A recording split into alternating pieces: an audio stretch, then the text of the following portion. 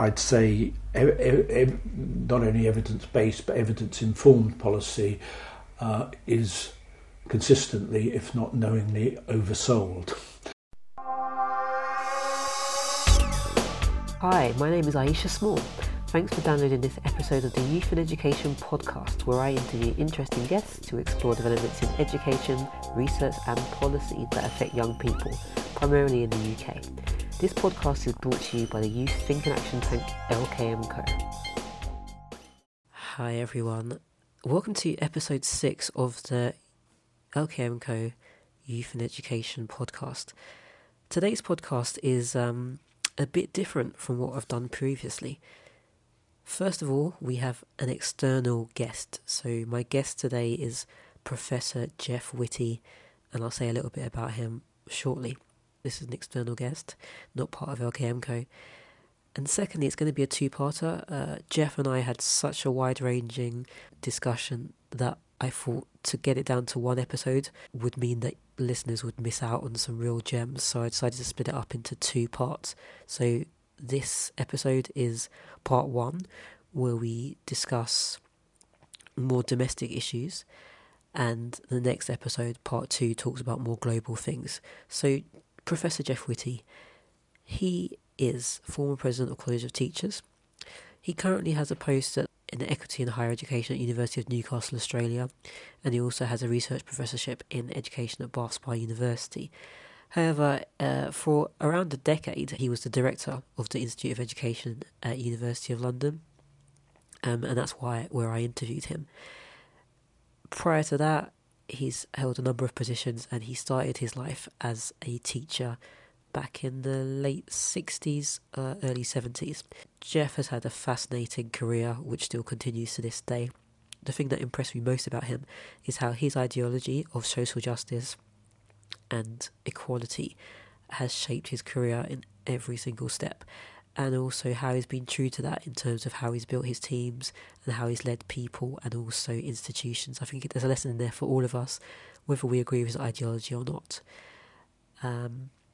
So I thoroughly enjoyed the discussion with Geoff. I know that you will, and you'll also enjoy part 2.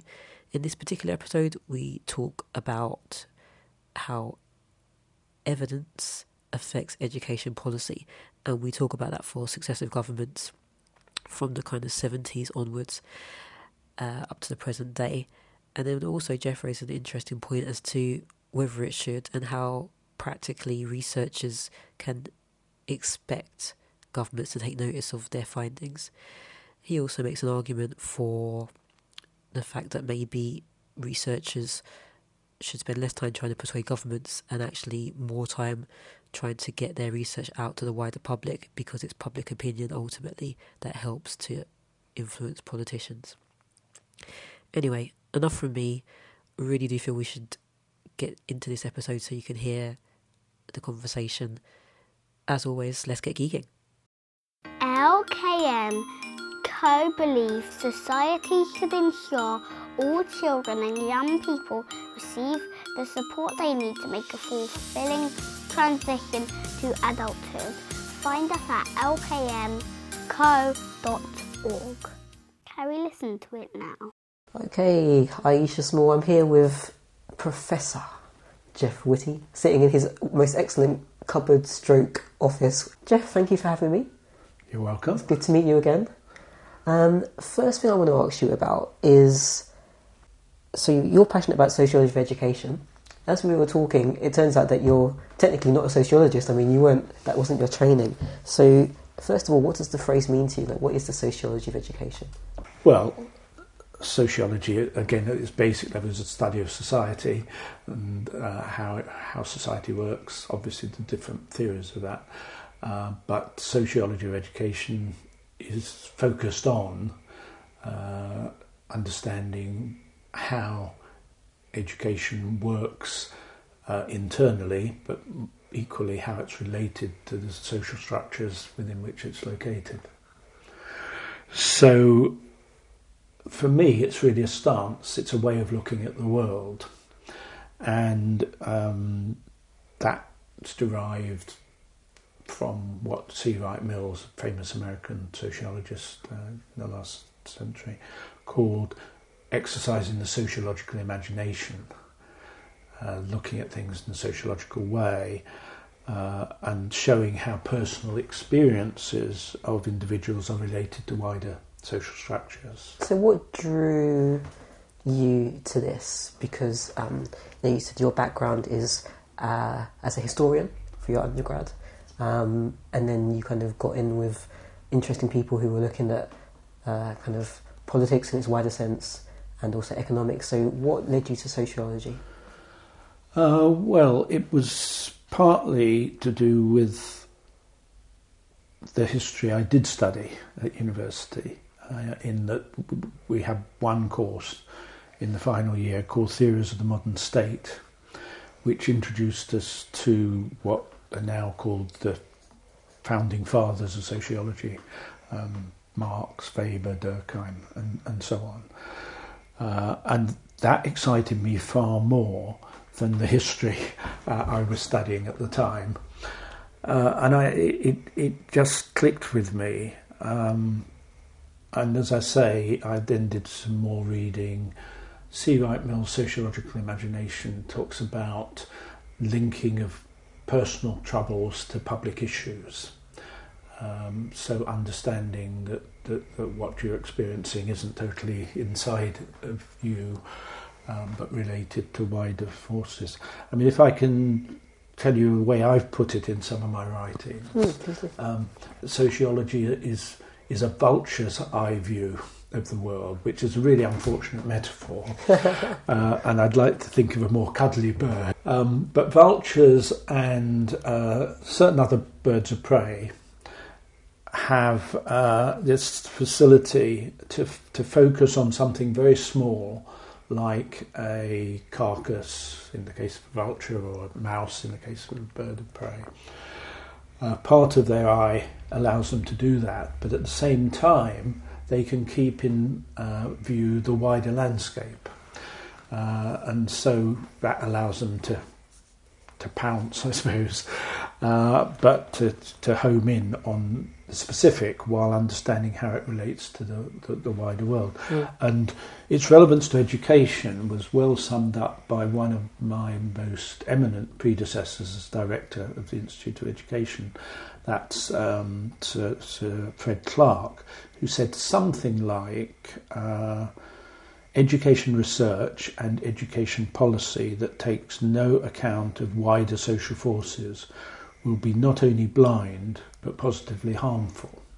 And in a way that's informed my whole approach. He said that about 70 years ago, but sadly I'd say it's true today, and dare I say particularly in the field of school improvement, where social problems are too often misrecognised as educational problem. You know, I got into teaching via Teach First, and there are specific things that you think education may be able to solve when actually it becomes increasingly apparent that it's a societal issue. So can you give an example? Well, I mean, I'll maybe talk a bit more detail about this later, but one of the examples I give in one of my books is the comment by someone involved with the literacy strategies, who said investing that amount of money in fighting poverty would improve literacy levels far more than just focusing on schools. Now, I think that's an extreme statement, but I think it indicates the way in which people, particularly people involved in education, think that education alone can overcome social inequalities. So in your view, you said that's an extreme statement. How would you temper that statement to kind of get the essence of it, but maybe a bit more realistic? I don't want to say realistic, but you see what I mean? Well, I would say you actually have to link policy in education to wider social policy. And even under New Labour, which had some rhetoric about that, it tended not to happen. It tended to see school policy as somehow different from its wider social policy. So do you feel the DFE now is called the DFE, but there were previous iterations where it was the Department for Children. What was it? DCSF. Children, schools and families. So yes. Would you say that was at least conceptually better, because you're starting to think about education and its place in families and what affects children in general? Would you say that was conceptually better? Yes, but I was listening to the radio this morning to Andrew Adonis talking, and it reminded me of his time in that department, where he was a very good minister for schools, but was quite blinkered in terms of its relationship to the other parts of the department. So conceptually it was right, but in implementation I don't think it worked particularly well. The ministers were not coordinating, apart from in relation to early years. I'd say it worked better in early years, but schools policy and its relationship to wider policy was sometimes difficult to see. Thank you. So you've heard a number of high-profile posts. We're sitting in the Institute of Education, where you've previously been director for over a decade. What would you say, I kind of got a sense of it, but what would you say was the overarching thread throughout your career? You started as a teacher, and most recently you've got a couple of posts where one's one's University of Newcastle in Australia. Yes. I was getting confused by the English town Australian. Yeah. What would you say is the overarching thread? Well, I suppose it started from this exposure to sociology, and when I came here as a PGCE student in 1968, I saw how sociology could relate to understanding what I was doing as a teacher, and I think being exposed to people like Basil Bernstein, Michael Young, Brian Davis here made me see that in a sense the reality of the C. Wright Mills notion, because the sociological perspective I was exposed to here helped me understand why inequality was so entrenched in schools and why it was so difficult to change.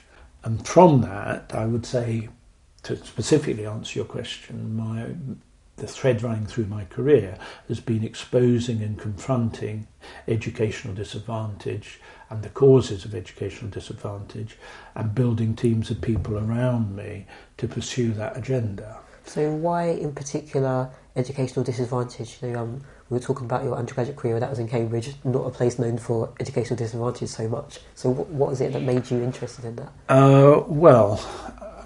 One of the things had actually come from before I went to Cambridge. I'd spent just under a year as unqualified teacher in a primary school in West London, and what that taught me was how it was in a disadvantaged primary school. It's not disadvantaged now, it's actually quite affluent because of gentrification was in Chiswick. Yeah. But this particular school had a large white working class population and was just beginning to have a lot of new Commonwealth immigrants, and my job actually was to teach English, totally unqualified, but to teach English in that context. That gave me insights into how much more difficult it was for people who hadn't had the relatively privileged education that I'd had in another school in the same borough, and then in a grammar school in the next borough. And so at the age of 18, before I went to Cambridge, I was experiencing the sort of juxtaposition of advantage and disadvantage that we've all been seeing on our screens in the aftermath of the Grenfell Towers scandal. And so it brought home to me at an early age how educational advantage and educational disadvantage were in a dynamic that meant that you couldn't tackle one without tackling the other. And So I actually didn't want to go to Cambridge after that. I stayed on at the school right up until the day before I had to go to Cambridge, and I was sort of dragged kicking and screaming from the school. And every vacation I went back and taught at the school. So that's really where it all started. But then it went through to the things you were mentioning. Or some of the things you were mentioning, in that I pursued this agenda as a teacher in school, as a trainer of social studies teachers at Bath University, which you didn't mention, which was in the 1970s, and I led the urban education programme at King's College London in the 1980s. And then it became more about building teams when I had institutional leadership responsibilities, first of all at Bristol Polytechnic, and then here at the Institute of Education. So each of your kind of major career stages, you've had influence over a wider range of people. Is that part of why you made those changes, or tell me how that, what your thought process was, if there was one, or if it was just opportunities that came up? I'm not someone who planned a career, although students who were with me on the PGCE course here in 1968 subsequently said, of course, we always knew you'd be director of the Institute, Geoff. But I think that was hindsight rather than anything else. Particularly as I was a pretty militant student here and got up the noses of the authorities. But I suppose in some contexts I have been arguing the case for a sociological perspective, being in a minority, but at places where I was able to build teams, I think I was able to not only bring in people who had that perspective, but to expose other people to that perspective. So, I mean, at Bristol Polytechnic, I think we had a fairly cohesive team of people who wanted to pursue a social justice agenda and were quite explicit about it. As you were talking about your kind of sociological awakening, and you mentioned some of the kind of founding fathers of sociology, I was wondering, I'm sorry if it seems like a really obvious question, but is sociology inherently left-wing? Well, I remember Basil Bernstein addressing that in the first lecture he gave at the Institute in 1968 to the, not his first lecture, but his first lecture to us as PGCE students. And he said, there are right-wing sociologists, but they hold their annual meeting in a telephone box on Clapham Common. I don't think it's as true now. I think there's a much wider range of people who do sociology, some of whom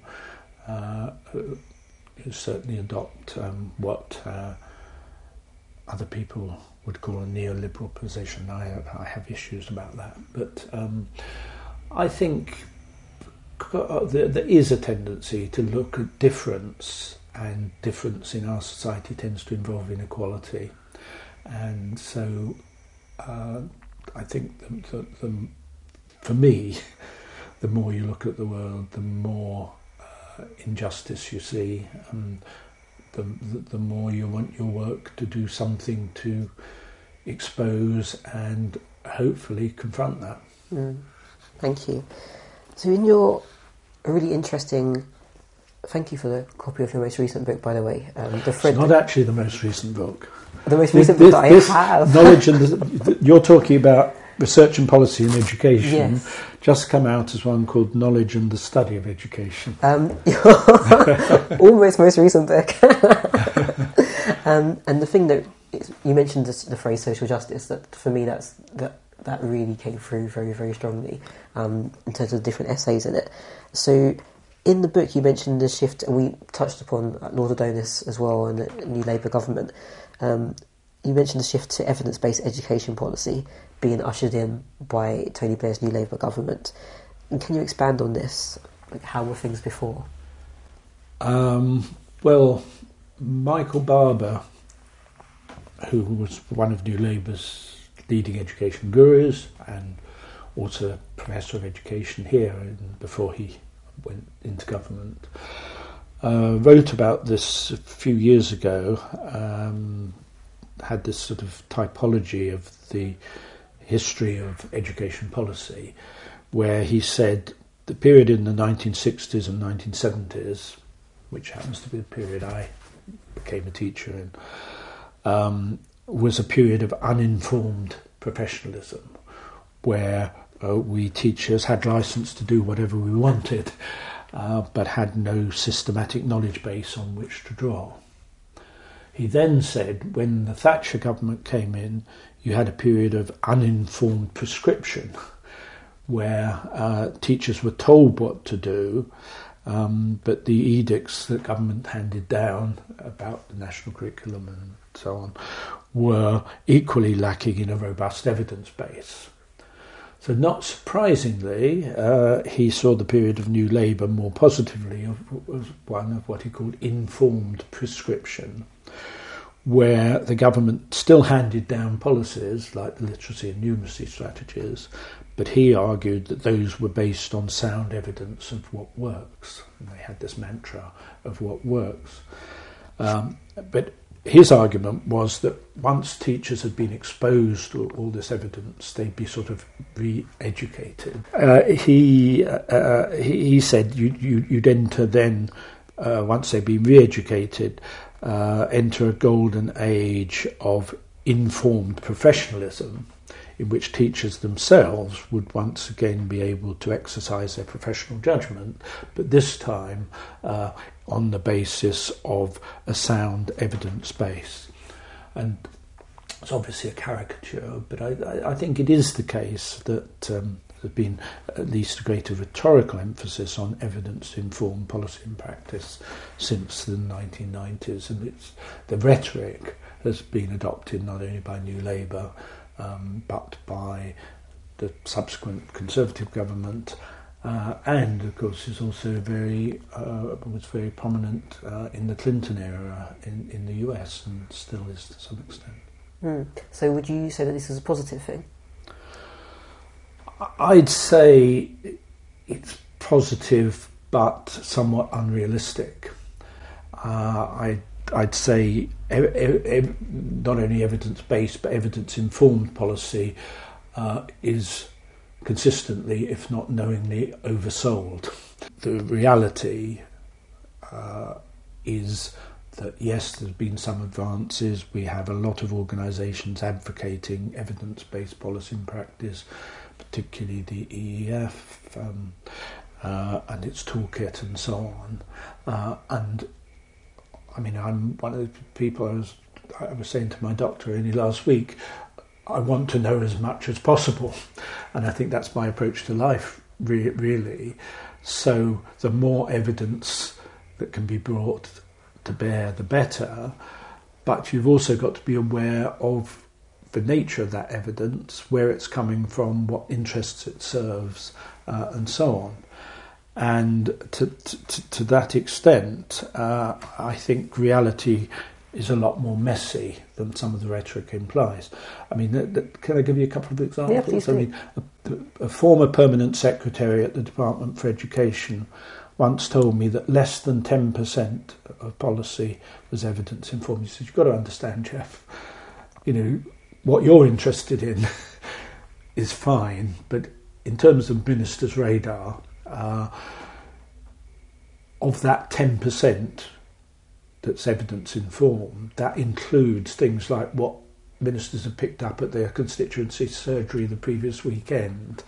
He was permanent secretary in a government which was very committed to the rhetoric of evidence-informed policy and practice, but in practice they don't adhere to it. One I mentioned in one of my books, I think is classic and it's probably worth spending a little bit of time on, is the New Labour promise in 1997 to reduce class sizes in infant schools.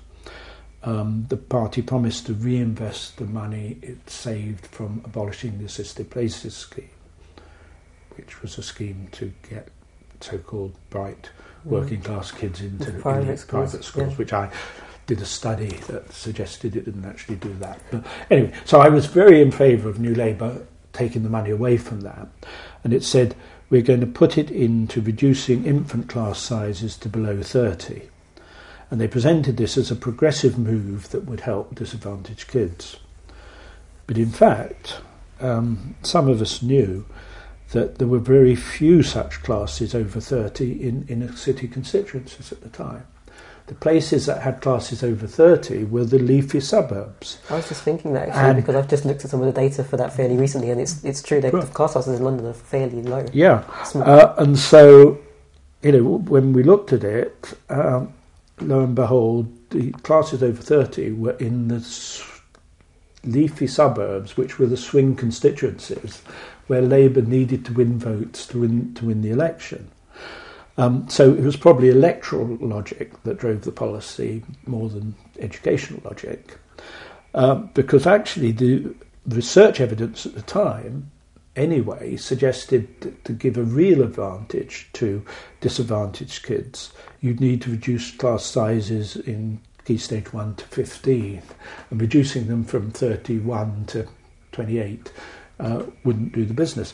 Researchers often assume that once you've got a bit of policy knowledge, government will act on it, but they have other imperatives. So what could researchers do?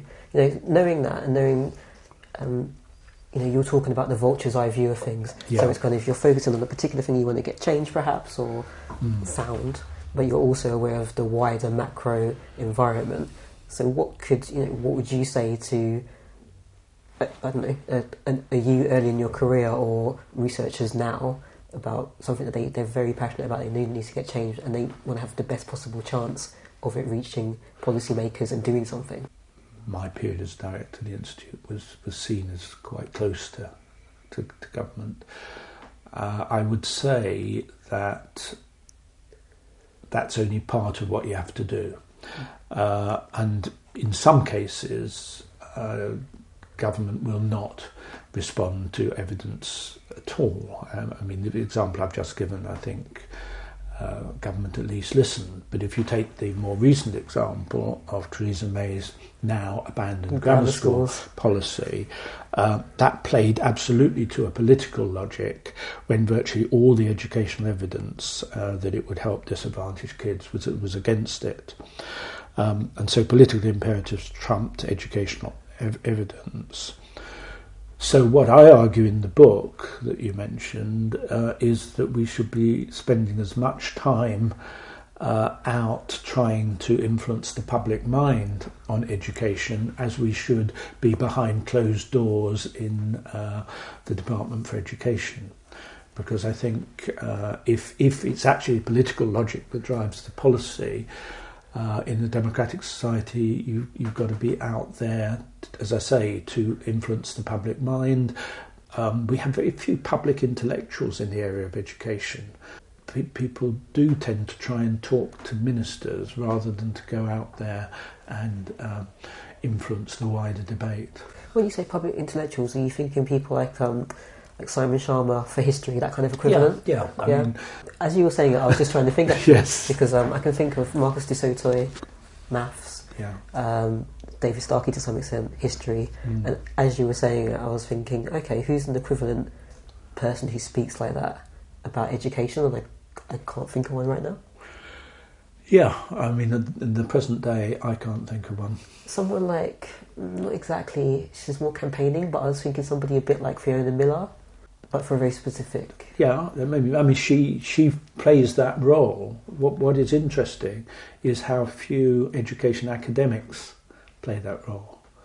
And whereas in history, as you say, Simon Sharma is a serious historian as well as a TV personality. Do you feel that part of that is because, without being rude, that maybe people haven't taken educational academics or that field seriously until fairly recently, which seems like an odd thing to say? I'd say it's still not taken that seriously.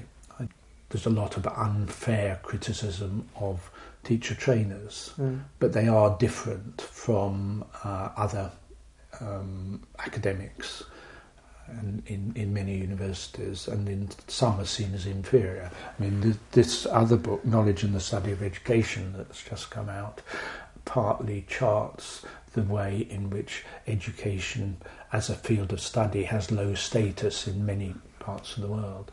And what's happened really in the last 20 years is that governments have often looked to, say, economists to get advice on education. And economists are very good at giving advice on certain parts of education, but they certainly don't have a vulture's eye view of the world. They have a very myopic view of the world, by and large. Yeah, very much so. And obviously a more fiscally driven view of the world because of their discipline. Yeah. And their research tends to be quantitative rather than qualitative, and again, I would argue very much you need both to understand the nuances of education. See, that's what I was going to ask you about. We're talking about evidence-based, and I guess I'd be a bit remiss if I didn't mention the fact that sometimes people feel that evidence-based in education research is a bit flaky. Yeah, well, some of it is.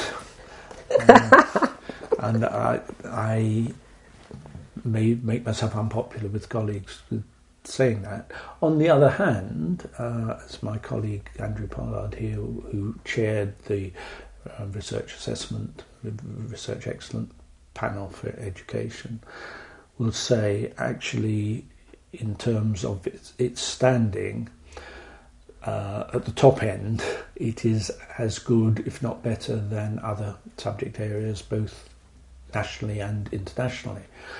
And indeed, this Institute of Education is rated number 1 in the world for education. For several years. Yeah, so I think the top end is as good as anywhere in the world, if not better, and as good as other subjects. I mean, what people forget when they make that argument, particularly those who are arguing we should be more like medicine, if you talk to people in medicine, you've got exactly the same problem and the same tale as exists. And for some reason, medicine tends to be forgiven, but education not.